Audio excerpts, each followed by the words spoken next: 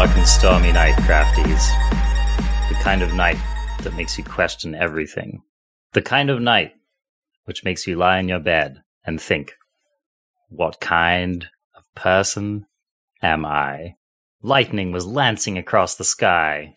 Thunder was breaking up the heavens. Flashes of black and white everywhere. And next thing we knew, Covert Go Blue went dark. One moment, content streaming into the ether. Streak 24/7. And next, nothing. However, today, the Arjuna Man and the CGB have gone to great lengths, and we have discovered the hiding place. We've brought him up from the underground. Covert Go Blue, are you still alive, man? I am. Do you recognize my voice coming through this ancient device known to some as the phone? That's some 20th century technology right there, CG. I am calling into my own show. It's a humbling experience. And the Red Mages gave it their best shot. They cast God knows how many lightning bolts, but I'm still here. He's still kicking. His life gain is online, and so is his voice. And CGB, I'm stoked to have you with us today because we are going to do a deep dive in what is, I believe, your favorite format at the moment, Standard 2022. This is we're really getting a sense of what's going on with this format, and it's also giving us a really good forecast for what the next Standard format is going to look like. And I think that we've got enough reps under our belt that we can start to make some conjecture about what's going to be good. So yeah, really, really stoked to jump into that. First of all, CGB, how has your week been, man? Thanks for asking. Oh, man. Yeah, everything was going great. Had a really awesome stream on Tuesday where I literally thought my YouTube channel got deleted, and we researched that bug on air in front of everybody. My videos were just gone. What was that all about? Don't know, but fixed it. Okay. Found the solution. Okay. It was a glitch, and my beautiful community and I solved the issue before Gordon Ramsay's official YouTube channel did. So... okay. glad to hear that. I haven't checked on Gordo in a bit. I hope he got his YouTube videos back up, but we got ours back, so that was nice. But then that night, we go to Team Degenerate Gaming. My wife and I are both a member of MTG Nerd Girl's new esports endeavor, Degenerate Gaming. Dude. Yeah. Which, by the way, is awesome. It is. I don't want to put too many words in her mouth, but the idea is it's an esports team focused around community and focused on sponsors and sponsorships that make sense for the Magic the Gathering space. And she's doing a great job. So I'm really excited about doing it. And we were doing our first stream team community night, or our second one, actually. And we were playing Don't Starve, and then the power just goes out. It's gone. My wife and I are erased from the Don't Starve universe. So I'm going to try to do the Cliff Notes version. This is really hard. We found out the next day that we weren't supposed to get power back until Friday, and this was a Wednesday morning. So it's well, that's not going to do. That's a lot of time. Yeah. These videos got to get made. So packed up the whole office setup and drove 2 hours south to a town called Gladwin, went into the in-laws' summer cottage basement and set up down there. One of the monitors did not survive. An Alienware $350 monitor was shattered in this cross-country trip. Brutal. Absolutely brutal. And then we got a message. This was, I think, was it Friday morning or sometime Thursday? We got a message that power had been restored. So it's great. Pack everything back up, head back up, get home. Now, when we left, there was a tree that had fallen on the power line next to our house. So I called and reported it. When we got back, the tree was gone, but the power lines were lying on the ground, and the power was on. That's not okay. Serious. In front of my house, there are live power lines on the ground and in the trees. On the ground. Yeah. Just waiting for some beaver to come along and freaking chew them up. Yep. That's amazing. Yeah. So I call power company and report that because I think I should. Makes sense, right? You would do this too. This is the play, right? Yeah. Didn't hear anything back from them. So the next day, it's still like that. So I tweet at Consumers Energy, something I've never done before, angry tweeted. Not a big deal. And I didn't even say that in the public tweet. I said that in the private message because I didn't want their stuff to blow up. So I get a message at 8 a.m. that our service person came out. So I get up, I head outside. The power lines are back up on the poles. there are 4 lines, okay? 3 of them I assume do energy things, and 1 I am to find out from this experience is the cable and the internet. The 3 lines are back up on the pole. So somebody came out, put them back up. The cable internet line has been cut in half and left rolled up on the side of the road with a note attached to it that says call cable. Call cable. Oh my God. So now I have power but no internet, which is like, wait, which of these things is even more important anymore? Yeah, that is something. And I'm told I won't be visited by the cable company until Wednesday. And it is currently Saturday, and I don't have enough stuff recorded to get that far. So I'm back to like, do I have to go back to in-law basement dojo, rent a room at a library? Oh my God, it's a nightmare. So what you're telling me is that you came home to find a trail of crumbs in play, but no food tokens. I mean, is that really the saddest analogy you could come up with in Magic? I'm holding 3 deadly disputes, and I've got no artifacts or creatures, bro. Yep. Bro. Brutal. Sad. Brutal. I got 3 Temple of Dragon Queens and no dragons.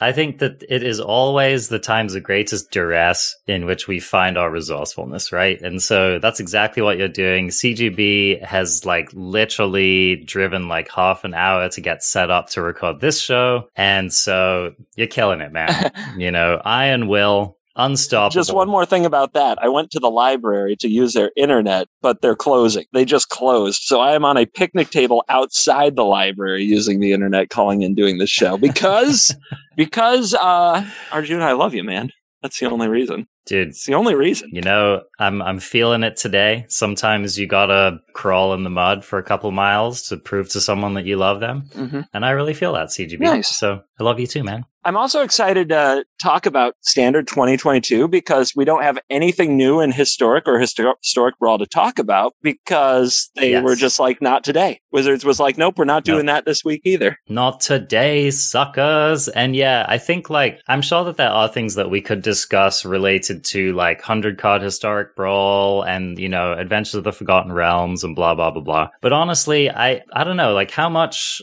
of that format have you been playing this last week, CGB? Like, have you been on it or are you still on Standard? I mean, I've only played Standard 2022 for what seems like about a month now. Historic Brawl, it's like, there's going to be new cards. That is the thing, right? You're excited that it's back, but do we want to play it with when we know there's going to be new cards in 2 weeks?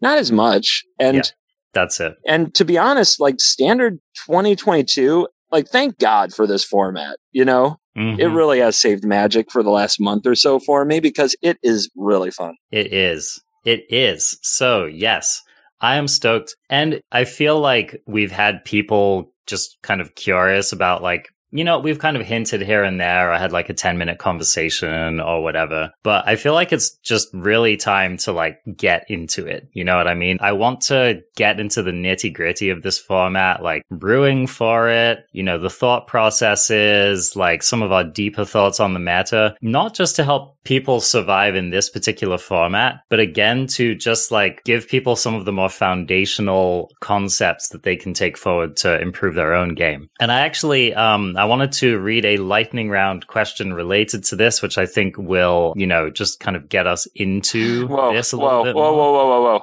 Does it have to be called lightning round? I have some PTSD. I'm getting triggered here.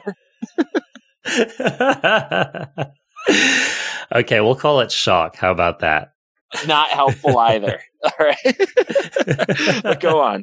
So here's the question. Hank Sandwich asks, I reckon you guys have already got this planned, but once the 2022 meta is more clearly defined, could we get some deep deck text discussing optimal play patterns, the way the deck can interact with other popular decks, etc.? And I guess by extension, you'd learn how to exploit the deck's weaknesses when matched against it. Or is it better to wait until September rolls around and we've got the full set? Not sure if it's fit for the podcast or maybe CGB's channel, etc. So yes, Hank Sandwich, this is an excellent question, and this is exactly what we're going to dive into today. All right, Covert Go Blue. Mm-hmm. I want to just give like a quick overview of what I've been doing in the format, and then we can get an update from what you've been doing in the format, and then we can dive in. So I've been back on my Simic, and dude, like, I was worried that this deck was going to be outmoded in the format. I've been crushing with it. I think probably like 65% win rate. I thought that these Orzhov decks were going to be the bane of my existence. I've been crushing them.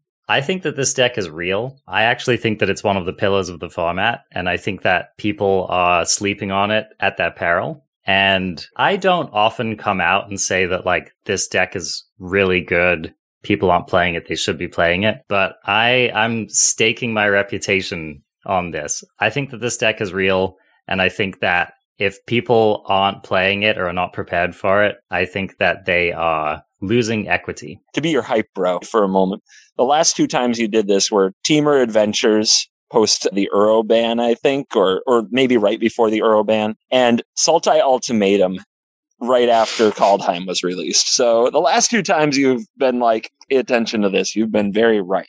I appreciate that, CGB. I very much do. Now, again, I think that it is good to note that, as Hank Sandwich mentioned in that question, all of this could end up being invalidated by Midnight Hunt. So this is kind of like, this is what we know now. It could be possible that, like, a new cycle of lands combined with, like, some very, very powerful creatures, perhaps, or whatever, like, this set, I'm really hoping that this is not going to be the next Eldraine. So let's go on record for saying that I'm a little worried about that. So if this set ends up being more of an Eldraine than, say, like a Zendikar Rising or a Kaldheim or an Adventures of the Forgotten Realms, then it could be very, very different. But as the meta currently stands, yes, I do think that Simic Ramp is a real archetype and a pillar of the format. What does it do that puts it there, in your opinion? Like, what does it have over the format?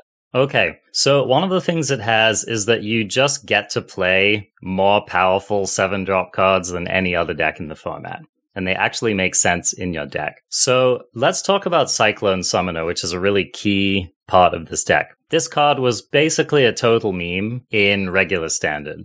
And that's just because it's like, cute summoner, bro. I have Embercleave, I have Ultimatum, I have Rogues. Like, none of these decks give basically a flying flip about Cyclone Summoner. Cyclone Summoner is really, I would call it, like, it's powerful in the traditional sense of what that meant in Magic, where, like, it's a big creature that has a big effect when it enters the battlefield. But that's basically not mattered in modern standard. We've just had more powerful things to be doing, basically. But in a powered down format like Standard 2022, the ability to just reset the board can be totally game changing. One of the things you might miss about the asymmetricality of this effect is that, okay, if you have 7 mana and your opponent has 7 mana and you cast one of these, okay, it's kind of big. You start with a 7/7. They need to rebuild their board, whatever. Okay. But I think that what a lot of people don't anticipate is that you might, like, put 2 extra lands into play in your first handful of turns.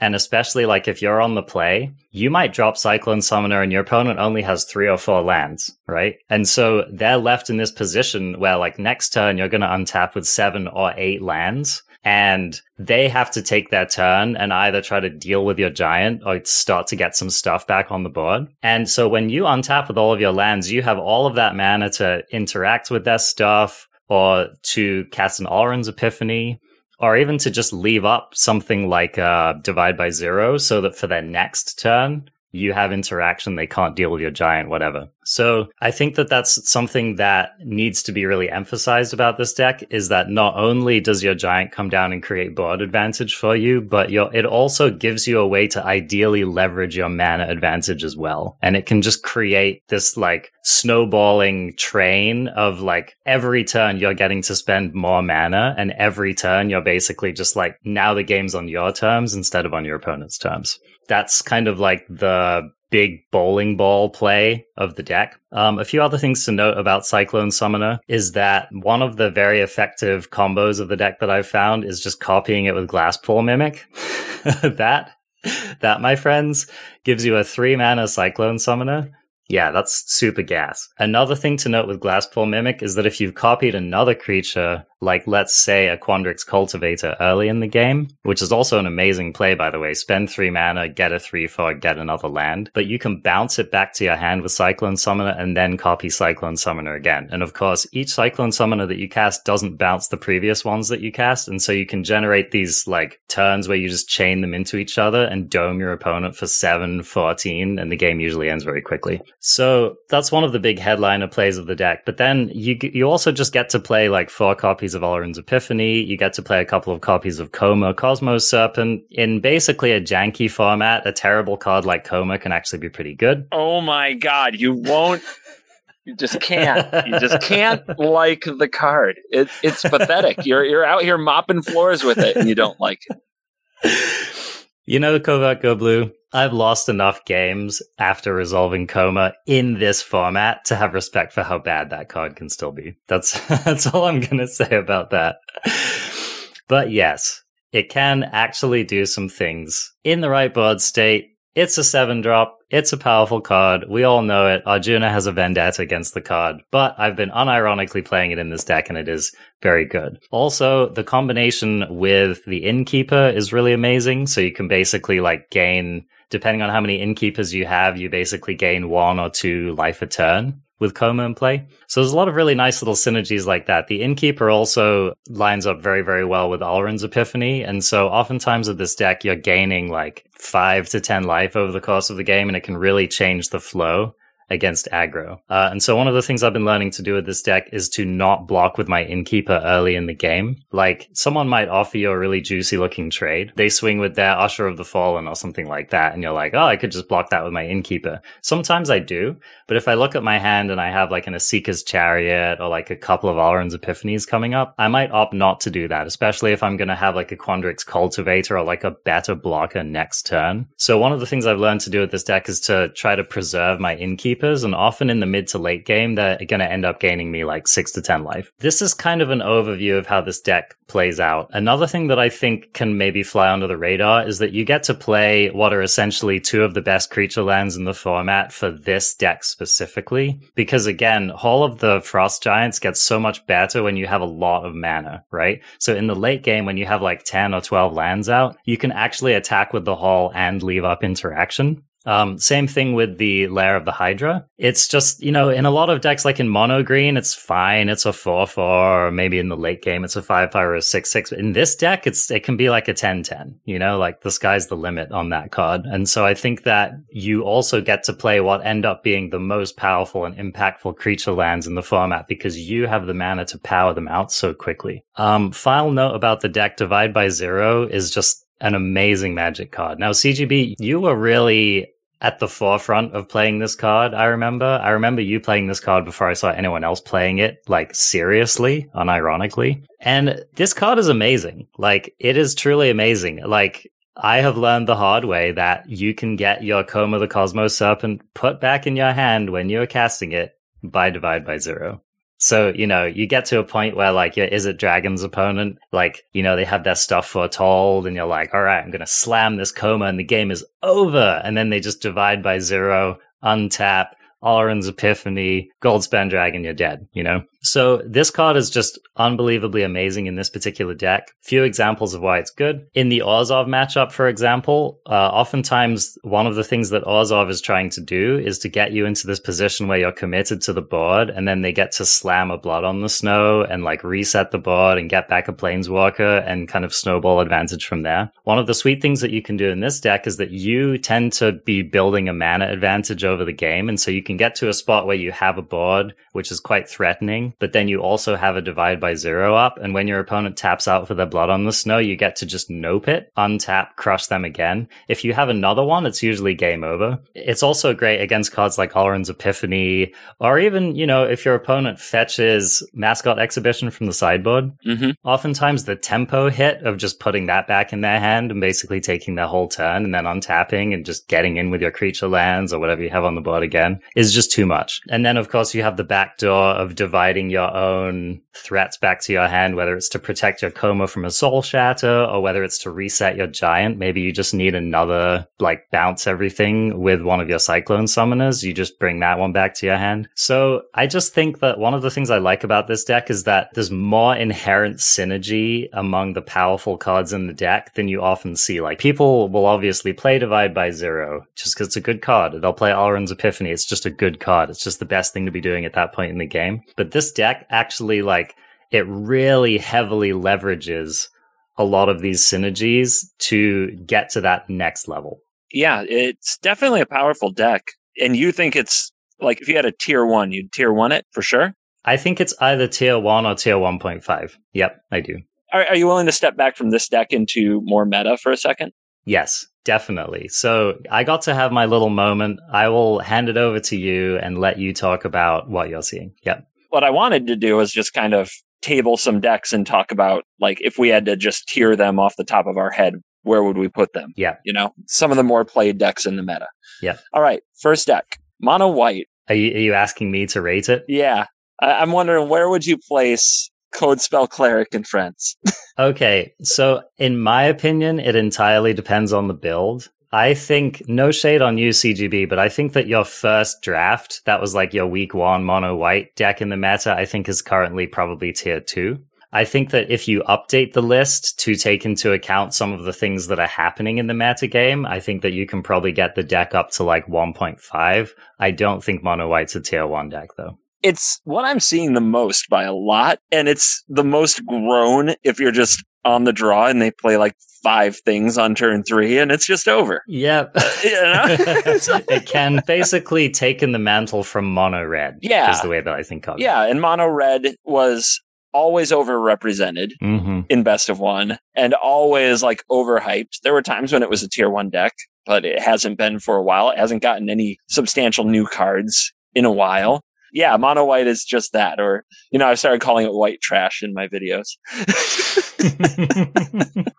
You're not wrong.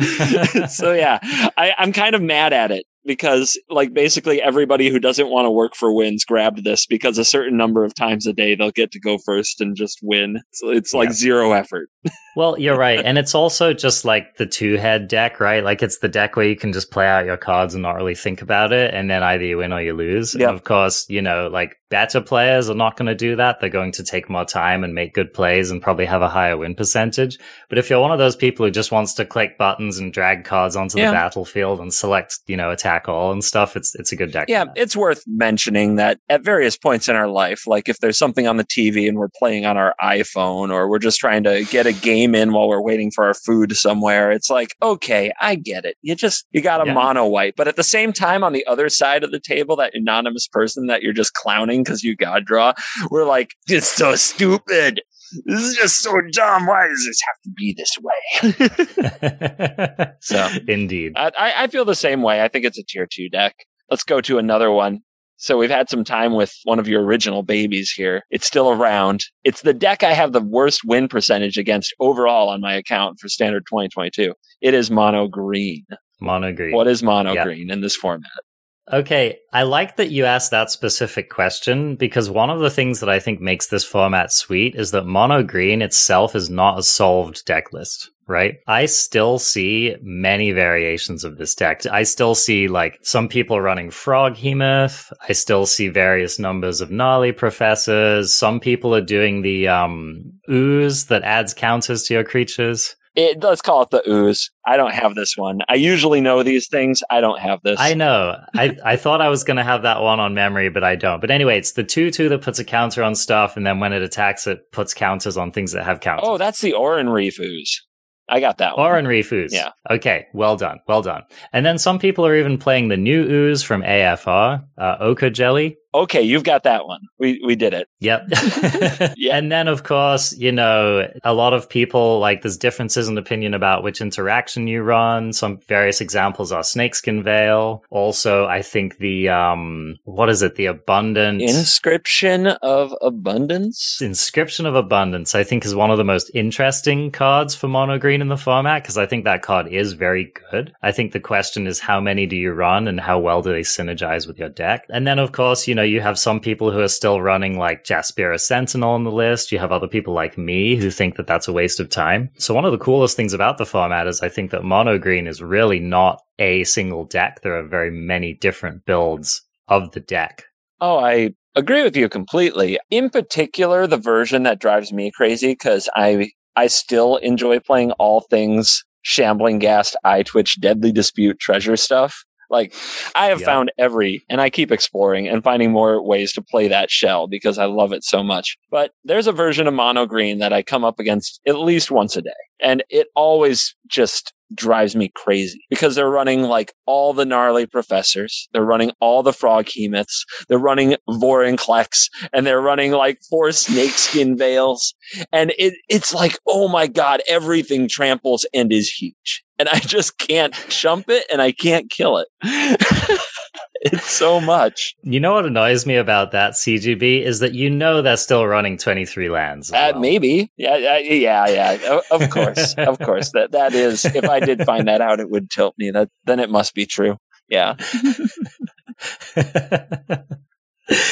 Yep. Perfect foil to like trying to gum up the board with, Professor of Symbology and all that kind of stuff. Yeah. So. Perfect foil to that deck. I will say, when I think about mono green, it's not the fastest. You can build the white decks and the goblin decks to go lower. So it almost is like mid-range aggro, and its size plays into that, right? Because if you're on the draw, you don't just lose because your opponent got to play the first creature. Your creatures can be bigger than theirs just on rate. And Old Growth Troll also plays into that great because if they kill it, you ramp and you just get to do more with your mana ahead of them. So it's kind of a mid-range aggro deck. And I think that, correct me if I'm wrong, that sounds like what your ramp deck wants to feast upon. Like, it sounds like Simic Ramp just loves that matchup. Yes.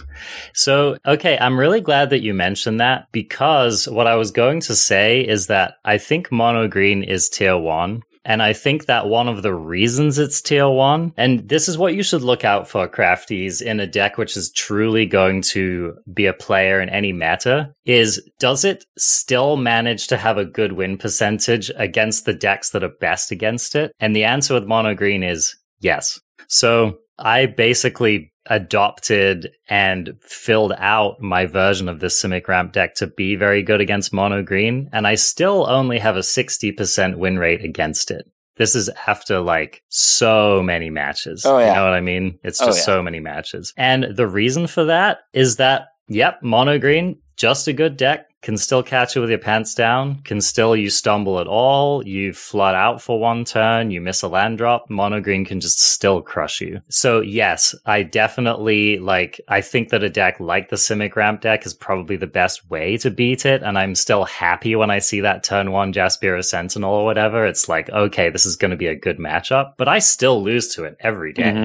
Yeah, it is a very powerful deck. It just asks really tough questions every turn. Almost no matter what build it is, it's hard to prepare for because you don't know if they run Snakeskin Veil. You don't know if they run Froghemoth. You really can't play around all the potential threats of it, so you just have to gamble.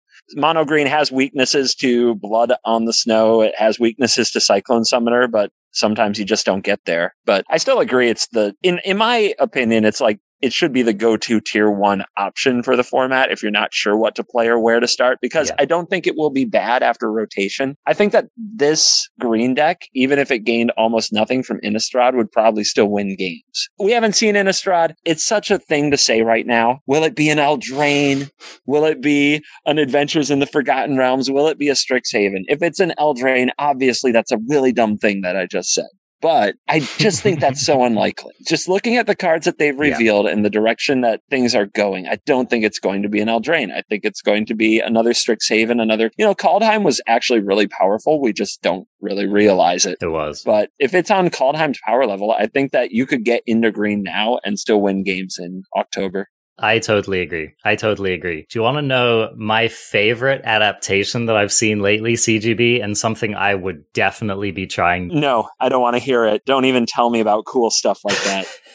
Okay, go on. Okay, crafties, this is sweet. People have been playing Jon Snow. Oh, I have seen this. Yes, it is gas. It is freaking gas. So, okay, Here was the problem with Jon Snow. Easy to kill, just a 3/3. Didn't line up well against cards like Lovestruck Beast. There were also even just like Bone Crusher Giants and stuff in regular standard. And so it was just, you didn't have like a reasonable assurance that you were going to A, untap with it, and B, get it through. This format solves a lot of those problems because first of all, you know, there isn't like a ton of removal in the form of, Eliminate or Heartless Act to get rid of it. So people in this format have to kind of, they have to have a real kill spell, which is just a little bit less likely than it would be in regular standard. Another thing is that in a format where cards like Snakeskin Veil are already good and they're already working in your archetype, it just, it's a perfect fit for that card. One of the most devastating play patterns that I've seen is something like,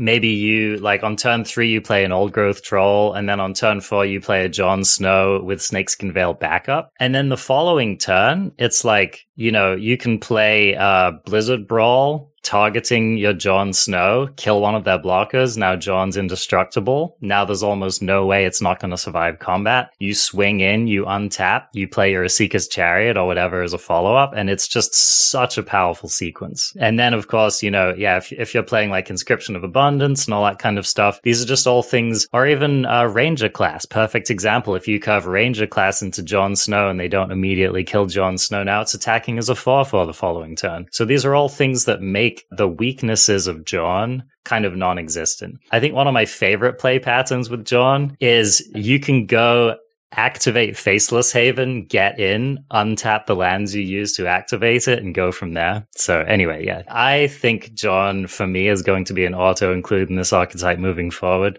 Maybe just a one-of. Definitely don't want to double up on those. That's a heck of an introduction to your one-of. I mean, sometimes you got to do it. Sometimes the one-of is the over-the-top rope move, Did Macho Man Randy Savage need more than one of those elbow drops? No, never. Just needed one. I mean, 2 max crafties, that's all I'm saying. Like, don't be the fool whose opening hand is like 3 Jon Snows and you basically like all dressed up and nowhere to be, right? All right. So yeah, green, tier 1, lots of options, solid deck. All right. Dragons, blue-red dragons. After we've had some time, it was the go-to. It was the number one. This is going to be the meta. What is it right now, do you think? Do you like what I did there? What is it? I missed it at first, but I appreciate it, CGB. What Prismari? Indeed, CGB. Well, I think at the beginning of the format, it was more like a 55%, 60% deck. Now, I just think it's like straight 50%. I think that Izzet, with its best draws, is unbeatable, and with its average draws, is just totally 50%. It can look real embarrassing. It definitely has some bad matchups. It has a bad mono-green matchup in particular, which I think is a very strong reason to consider not playing it. I think it has a fair matchup against most of the rest of the decks in the format. Maybe I'm missing something like a Dimir Control, which is good against it or something, but that's kind of my assessment. Yeah, what do you think? So the way that the meta has moved, I think everybody woke up ready for Goldspan Dragon after day 1.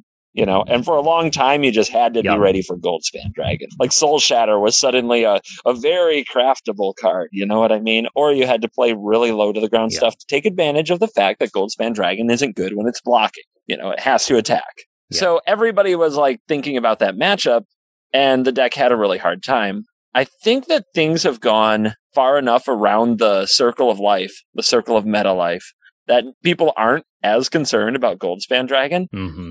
I have played so many decks where I'm like thinking a lot about handling the aggro matchups and handling the treasure matchups. And then my opponent plays like turn 1, what is that, Volatile Fjord? And I'm like, oh no. Oh God. I am cold like a snowland to a saw it coming in a dragon. You look at your keep and you're like, oh man. That has happened to me enough times now, even when playing more aggressive decks like Gruul and some of the other things I've been trying. I think that the meta has gone far enough that it's a real player now, but I think that people still try to get really greedy with that deck. Why are they running Galazeth Prismari in the deck when it can't have like Maze Mind Tome or doesn't make any artifacts at all? Like, why do we want to tap out for a 4-mana 3/4 with the tiniest little bit of upside ramp? on turn 4 with that deck? I don't know. I see it everywhere. The only thing that I can think of, which is sweet when it goes off, is you combine it with Unexpected Windfall. Okay. Yeah. But I mean, that's like an instant, and like that's what I want to do on turn 4. It is very much kind of, you know what it is? It's Simic Flash. Remember Simic Flash with Nissa? That's exactly what this deck is.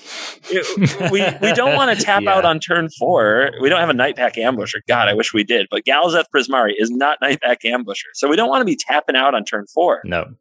We need to be reacting. Yeah. And then you drop your Nissa and you untap your land and make 2 mana and you use that mana to protect it. Like my revisiting of Izzet Dragons so far has been like everything is 2 mana. Everything after Foretell, at least, like I just don't want to play Prismari Command, maybe 1 or 2, but not that many.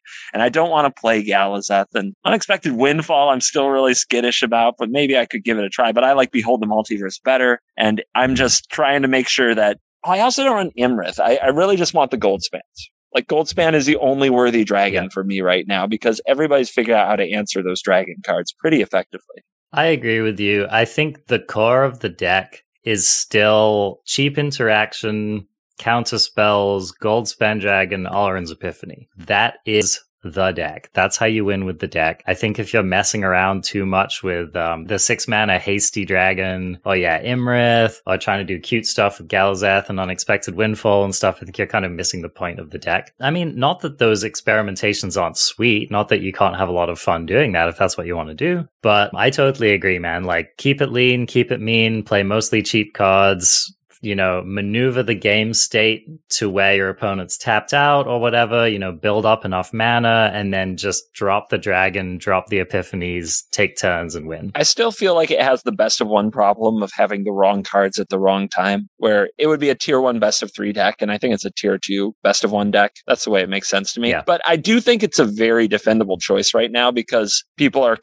they figured out the main meta and they're brewing a little, or they're trying to answer specifically green in the creature decks. And how do you like your Izzet Dragons deck with your Cyclone Summoner ramp deck, for example? It's a 50-50 match. Yeah, you're not happy though, right? You're not like pumping the fist. No, I'm not licking my lips. At some point in that matchup, you're going to be playing something for 6 or 7 mana and hoping they don't have Saw It Coming, right?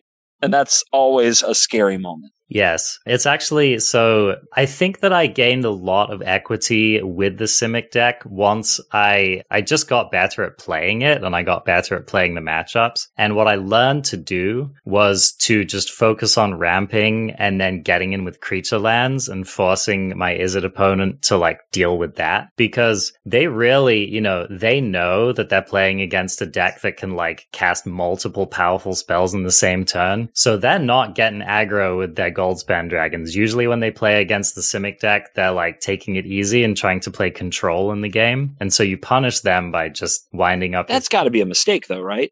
I think that has to be a mistake. Yeah. So here's the thing, okay? This is where it gets like kind of what's the term I'm going for? It's like the double agent crossing the double agent. Okay. Is that so I'll leave up mana because I'm trying to play around their counter magic, right? So what I'm doing is I'm leaving up, let's say, Eureka Moment, or it's looking like it's going to be their Goldspan turn, so I'm leaving up Divide by Zero. So then, they see my open mana, they're not going to play into me, right? So then they do nothing, and then I untap. I don't want to play into that counter magic, so we're kind of at this impasse. And so then how I exploit that is just by, firing up my, one of my creature lands and leaving up interaction. So yeah, it feels to me that, like, just thinking about the deck list the way that I know them, and this is where knowing the meta comes in, because random person on ladder probably doesn't play against Simic Ramp or talk about it very much. But the deck lists, as I would expect them, tell me I'm just supposed to slam into your open mana as the Dragons player, which is a very weird role for the Dragons deck. But I mean, if you have Divide by Zero, I've got to get it out of the way. Like, I can't just sit there staring at my Goldspan Dragon waiting for this beautiful window of things to come together against your deck. Like, that doesn't make sense to me. No, you're right. And especially since, like, it's a cardinal rule of Magic that the player whose plan is smaller needs to push in the early to mid game, right? Because, you look at inevitability, and whichever deck has inevitability is the deck that can get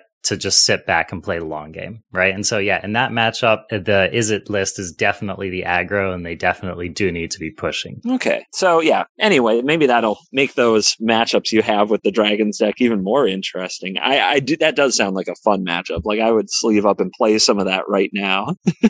It is really fun, very interesting games, a lot of mind games, and definitely one of those matchups where you make one wrong move and you lose. So, all right. Very, very fun stuff. So, the Black-White Treasure deck. I made that video. It got around. Other people have played it. They've played a lot of types of it. Like, there's a lot of mono black. There's a lot of Golgari. But, I mean, really any deck that starts with Eye Twitch, Shambling Ghast, Deadly Dispute, and has some planeswalkers like Lolth or Kaya and Blood on the Snow. I just call them, like, the treasure decks, right? How do you rate these decks? And I do want to hear, like, what do you think their biggest weaknesses are? Or, like, what do you do with that? Before you rate it, I'm going to say I was really proud of this for no real reason other than I just like having these things to say. MTG Arena Zone had the Black-White Orzhov Blood Money mid-range deck as like a tier 2 or something for a long time. They updated like a few days ago and moved it to tier 1. Just saying. Dude, okay. There's a lot of things we could talk about because I think this is currently the most variation in the meta is like, what do you put in your Orzhov Snow deck? You know, what are you playing with your treasure package? Because so this is the thing, Crafties. We had the adventure package in the last format, and we've moved to the treasure package. So I think you would agree with me, CGB, that we have officially created like it's a little coven of cards that you're now just going to like try in many different shells. And it's basically what you outlined. It's the Merchant and the Deadly Dispute and the 1/1, etc. I'm bad at remembering card names. Eye Twitch, Shambling Ghast, Blood on the Snow, and some Planeswalkers. Yep.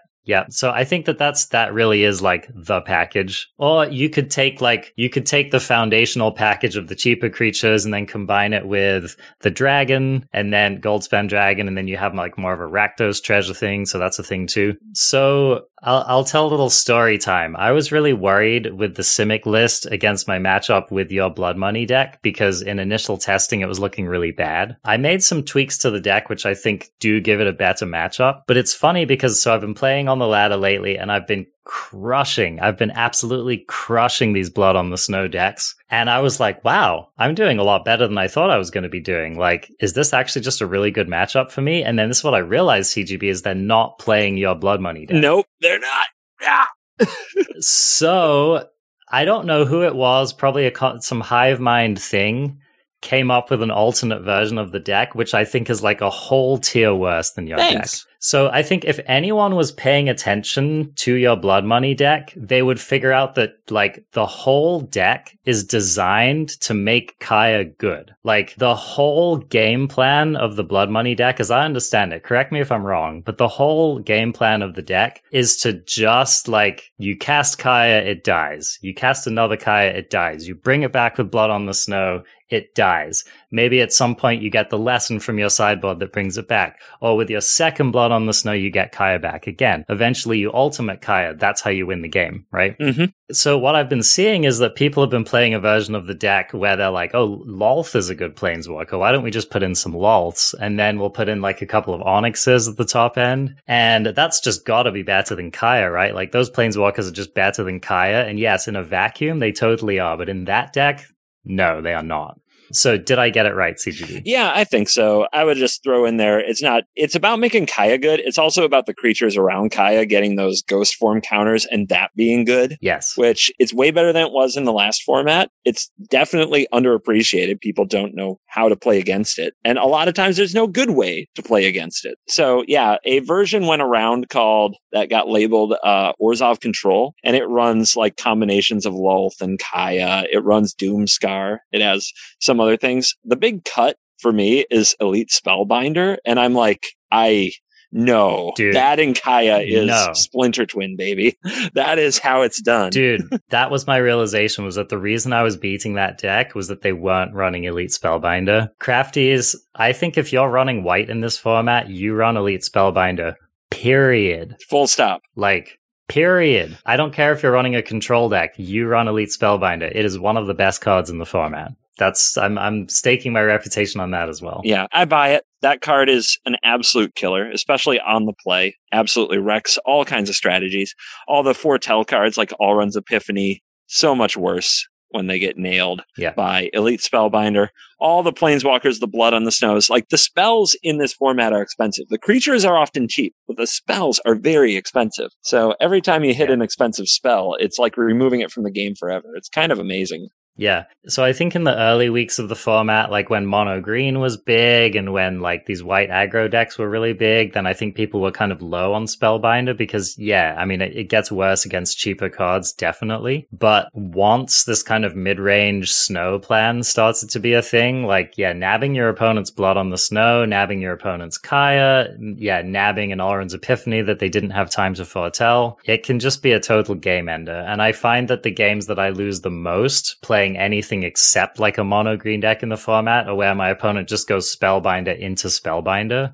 And it's just usually game over at that point. What do you think about the versions that don't run white? Because that's the weird thing. We've got that package that we talked about. It's mostly black. I do think Kaya and Spellbinder, and then you also get Banishing Verse. Like, if you are sweaty tryhard, it's hard to beat that combination of cards. But, I mean, people are doing Golgari with Binding the Old Gods, and Skeleton Swarming is kind of... Oh, I hate that card so much, but people love that card. And I feel like I have to keep proving that it's bad. So every time I play against it, I'm like, all right, I have to win. I cannot lose. Pressure's on. But people love that card and you see it. So just kind of curious, like, have you seen like the discard versions? Because that was a version I built to prey on the original that just ran Inscription of Ruin and a lot of discard cards. I found the discard version to be very strong, specifically against the Simic Ramp, because one of the easiest ways to lose in Simic Ramp is you just like flood out and don't have a lot of card advantage.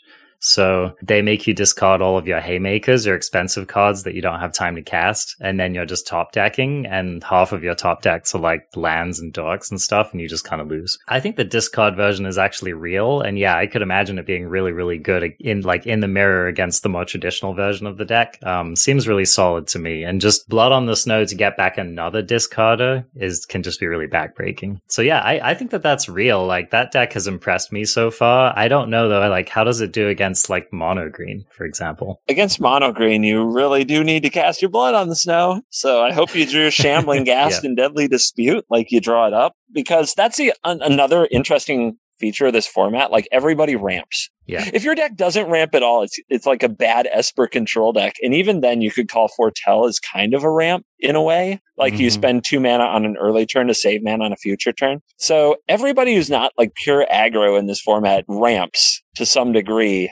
And it's kind of absurd that your control deck can have turn 1 Shambling Ghast, turn 2 Deadly Dispute, turn 3 you could have a Kaya, or you could have a Goldspan Dragon. It's like something's coming. It's kind of crazy that way.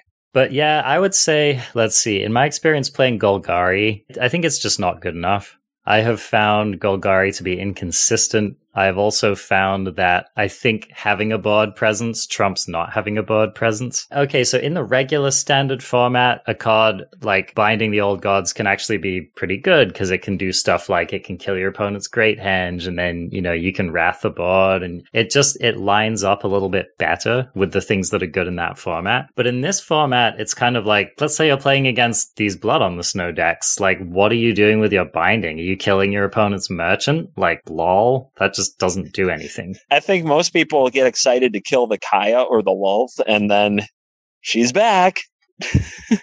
It's just not that big of a deal, right? Like, people who play those Planeswalkers already got their money, and just like you said, they're gonna get their money again. So I think that Binding is a really bad card in the format right now. It's just also not good against aggro. You're spending 4 mana to kill their like 2 to 3 mana card. Kind of amazing that that's true, actually, because I think a lot of people thought Binding was gonna just be a rock in the format. I think it's like one of the better cards in the format. It's just that it's funny. Like, I think of this as a format of like people are playing a bunch of cards that really aren't that powerful, but they just they synergize well. How about this? Binding is one of the best cards in the format and one of the worst cards in the meta. That's exactly it. You summed it up perfectly, right? I think it's just kind of like that. Like, when I go down the Golgari list, like, for example, how much Shadow's Verdict are you seeing in the meta right now? I haven't seen that card in like a week or something. Yeah, all the decks that would run it also want to run cheap black creatures and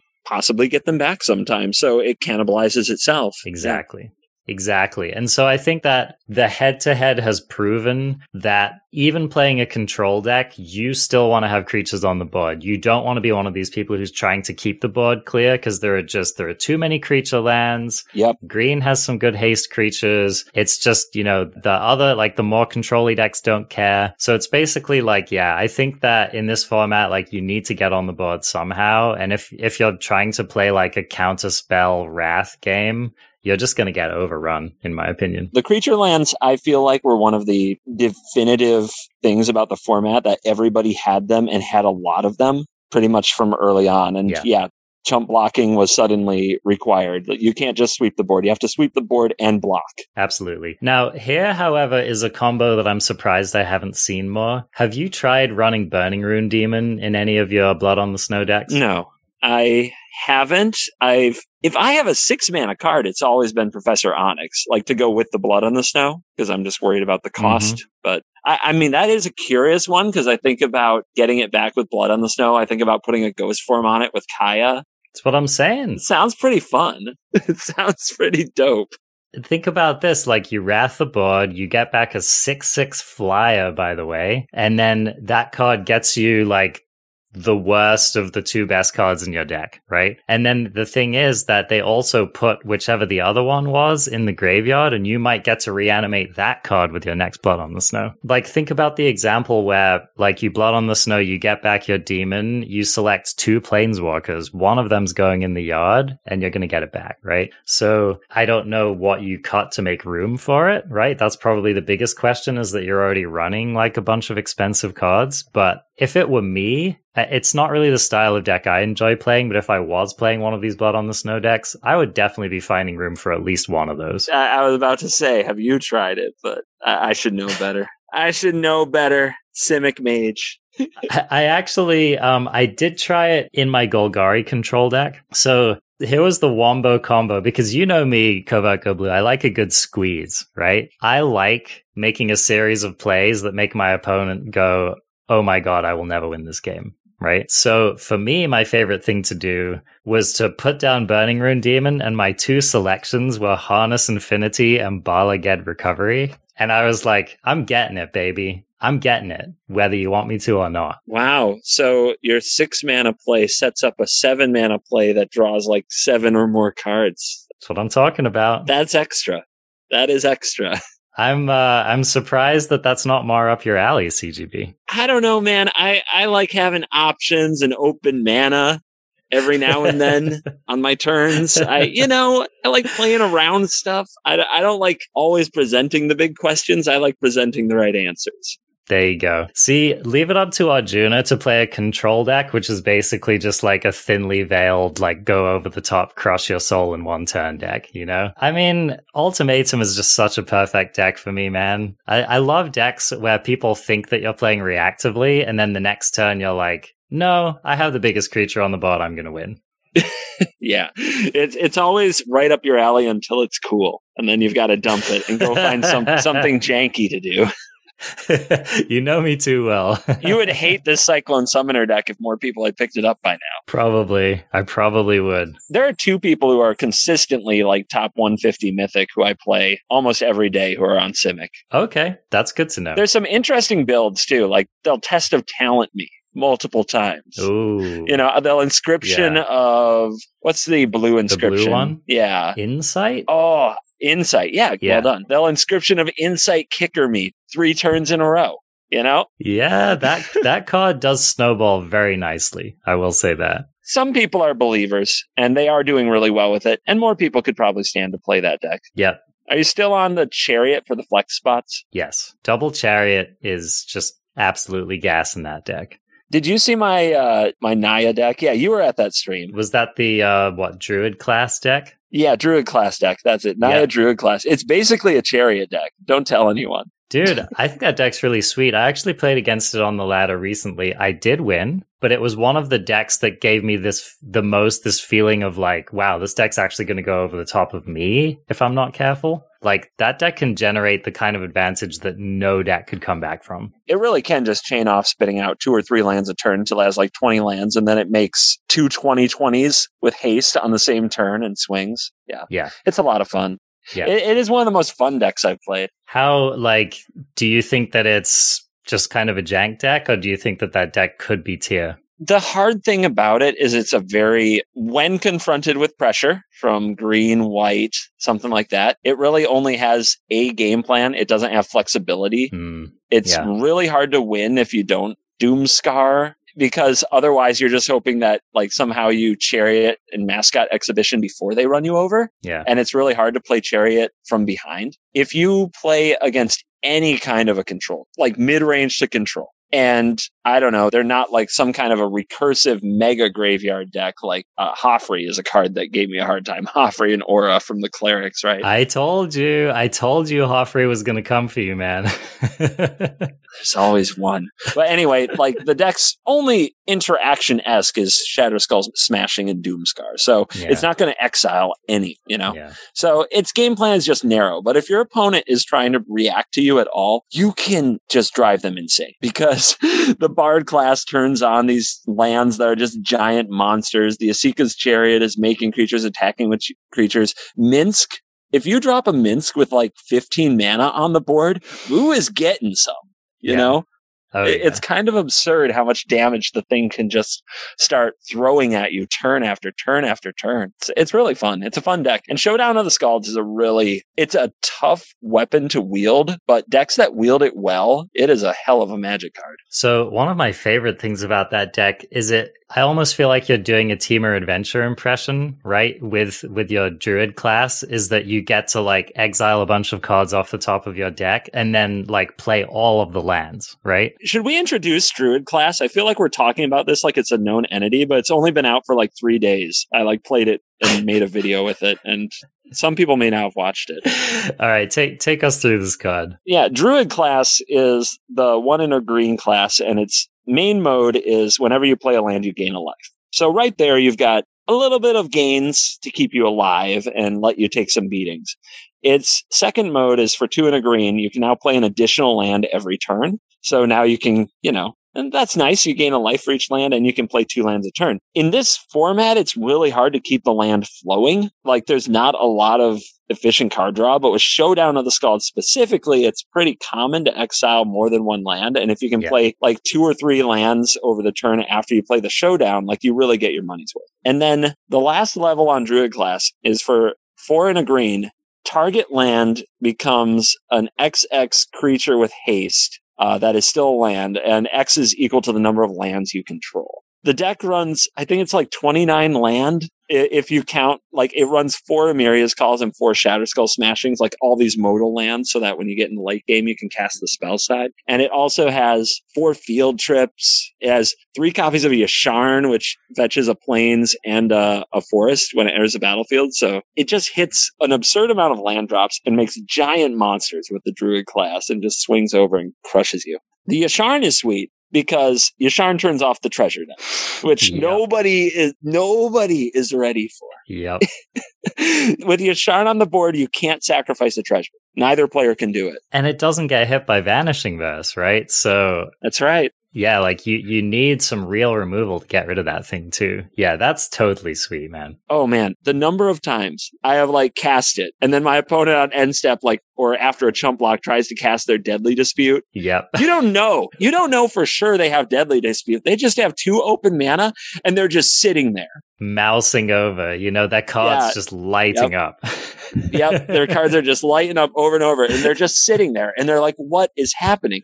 Or my favorite is when they attack with their Goldspan Dragon, and then you see them like trying to activate their treasures because they want to play their All Runs Epiphany, but they can't. Oh, they can't do it. Dude. They don't have the mana. They got to pass, and now they're dead.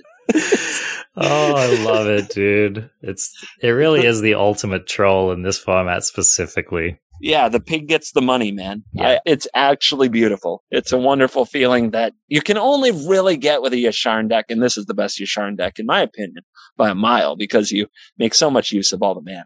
I agree. And I think one of the things that you have indirectly highlighted here, but which I want to come back to, and again, it's one of the reasons I keep harping on this Simic deck, but it's one of the reasons I think it's one of the best decks in the format. Mana advantage really matters in this format. That's why you were talking about ramp. Like, people are playing treasure, people are playing ramp in all of these various forms, and like the person who gets to untap with a bunch of lands and like multi-spell and like play some powerful 6-drops and stuff like that is generally the person winning the game. And I can't stress this enough, Crafties. Like, I think one of the understated reasons why CGB's Naya deck is winning more games is just that he's probably ending up with like, 40 to 60% more mana than his opponents. And he's just using that mana. And the way that Magic works is that the player who spends more mana tends to win, especially when there isn't a lot of like really good like counter spell or like super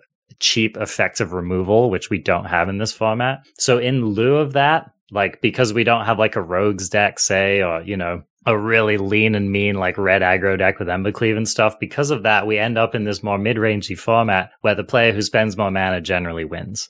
So I think that's something you should really be thinking about in any deck except like your go wide mono white deck, for example, or like, even like you said in green, like you have to be thinking about like, how do I generate some kind of a mana advantage? It's one of the reasons I like Jon Snow, right? Is because it gives you a mana advantage. So I think that's one of the big questions in the format, in my opinion. What do you think about that? No, I think that you're right in the matchups where, like you mentioned, mono white tries to get around that by just playing its cards as fast as possible and winning. And there's always a deck like that. But I think it's one of the reasons control decks have such a hard time. Yes. Like, traditional control has a really hard time because everybody's ramping and it's hard to get that mana advantage. I have had a ton of success with an Esper control list that's just, it looks like a very old school control list. We just have the best cheap removal spells, the best sweeper, the card draw that's like Scry to the Bottom, draw 2, Behold the Multiverse. And then we play Alrund's Epiphany and Planeswalkers. And it just doesn't look like anything special.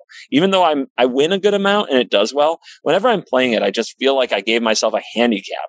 I don't have free mana lying around. I'm not doing like absurd, over the top, powerful things. I'm just, I don't know, feels very medium. And I love control decks.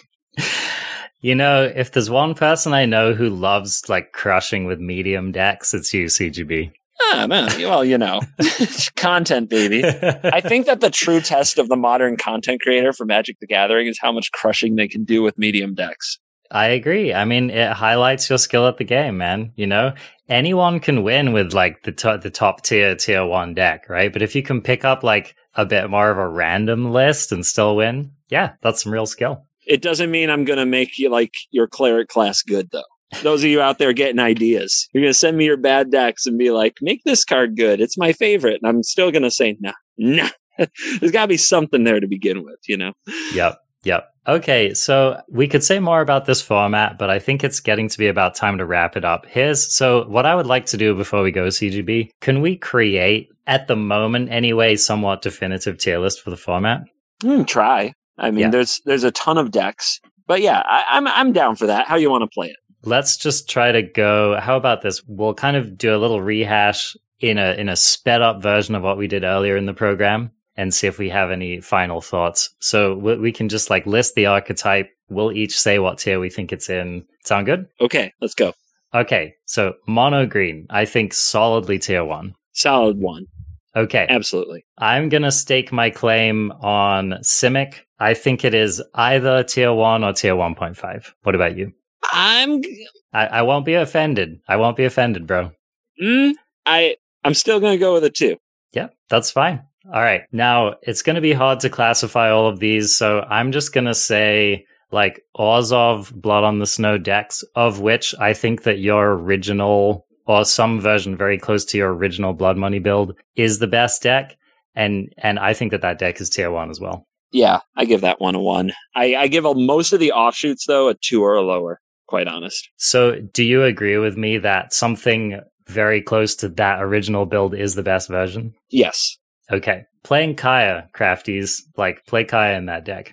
Okay. And then I'm trying to think about, in my opinion, those are the archetypes that I think are in the running for tier 1. Are there any other decks you can think of that are in the running for tier 1? I wish I could say dragons, I've said it a number of times, but I think if it has sideboard, it would be tier 1. But so it's right there to me. Yes. It's right there. I think Izzet in Best of 1 is solidly tier 2, in my opinion. Yeah, I think anytime you see that deck, though, you're probably like, uh-oh. Yeah. like you have to respect it at all times. So it can always win. Yeah. I also think solidly tier 2 right now is the mono white go wide deck. I do think that if you're metagaming and you're willing to switch up your list, I think you could probably get up to like 1.5. Yeah. That's where I am with mono white.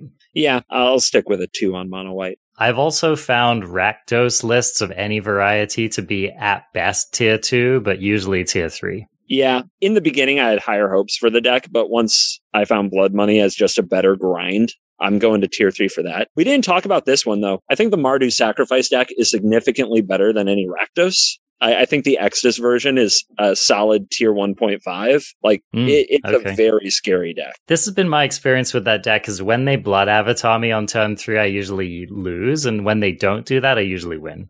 Yeah, it has this explosive potential with Blood Avatar and Goldspan and Showdown that the other decks don't really have. So its nut draw is scarier than most. Another card I've found where its bark feels worse than its bite to me is Orcus. Yeah. It's a card which consistently does powerful things when it resolves, but I just keep tending to win those games anyway. Yep, agreed. And then Control. Is there any Control deck in this format that you think is better than tier 3? I'm going to talk about Dimir Control because I still play against it every day. I think that deck is tier 3, and I think it's among like the best that Control can do in a traditional Control sense. And when I say traditional Control, I mean bunch of removal spells, bunch of counter spells, no board presence, win some. I just don't think, why would you play that when like you can play value creatures that are better than the removal spells, like Professor of Symbology, like the Blood Merchant. We talked about Elite Spellbinder teaming up with Kaya. Like teaming these cards up with Kaya is so much better than like trying to use removal spells in this format. Yep, totally agree. Okay, any other decks or archetypes that you want to discuss? Your deck was Skeletal Swarming. It's F tier. Yeah. You listener. F. I'm not. Nope. You get an F. We're moving on. Couldn't agree more. Also, notably absent from our discussions today is Mono Red. That's because I'm just going to say it for both of us. We both think that deck sucks. I had a good record with that deck on ladder, which was kind of insanely silly. But yeah, Goblins with a bunch of burn, actually, maybe tier 3. But worse than so many of the other aggro decks. Why would you do it? Would you agree with me that 2-drop Goblin is like by far the best card in the deck? By a mile. Yeah. The Battlecry Goblin. What a mythic grizzly bear that is. Yeah. Yeah. And that guy's just like, no Bone Crusher. Let's go. Let's go. I'll tell you what, Crafties, that is like a haymaker in search of a chin to land on, man. Like, if we get just a couple more good cards, that could start to be a real deck for sure. Yeah. Agreed. Full agree. All right. Well, that's where we're going to put the cap on it for today. We'll continue to report back on this format. We might not have any other massive revelations until actual rotation, but, we'll see how it goes. I'm sure CGB and I will continue to be playing it. In the meantime, Crafties, you can always find us on Spotify or any of your usual podcatcher platforms. If you're an audio listener, you can always watch the video version on Covert Go Blue's YouTube channel. Vice versa, if you're a video watcher, you can always take us on the road with you via any of the platforms that I mentioned earlier. You can also find both of us streaming on Twitch throughout the week, Covert Go Blue very regularly at twitch.tv/Covert Go Blue, me somewhat less regularly at Twitch ArenaCraft Pod. We also have a Patreon, which is very, very key to some of our recent expansions. So thank you very much, Crafties, for supporting our Patreon.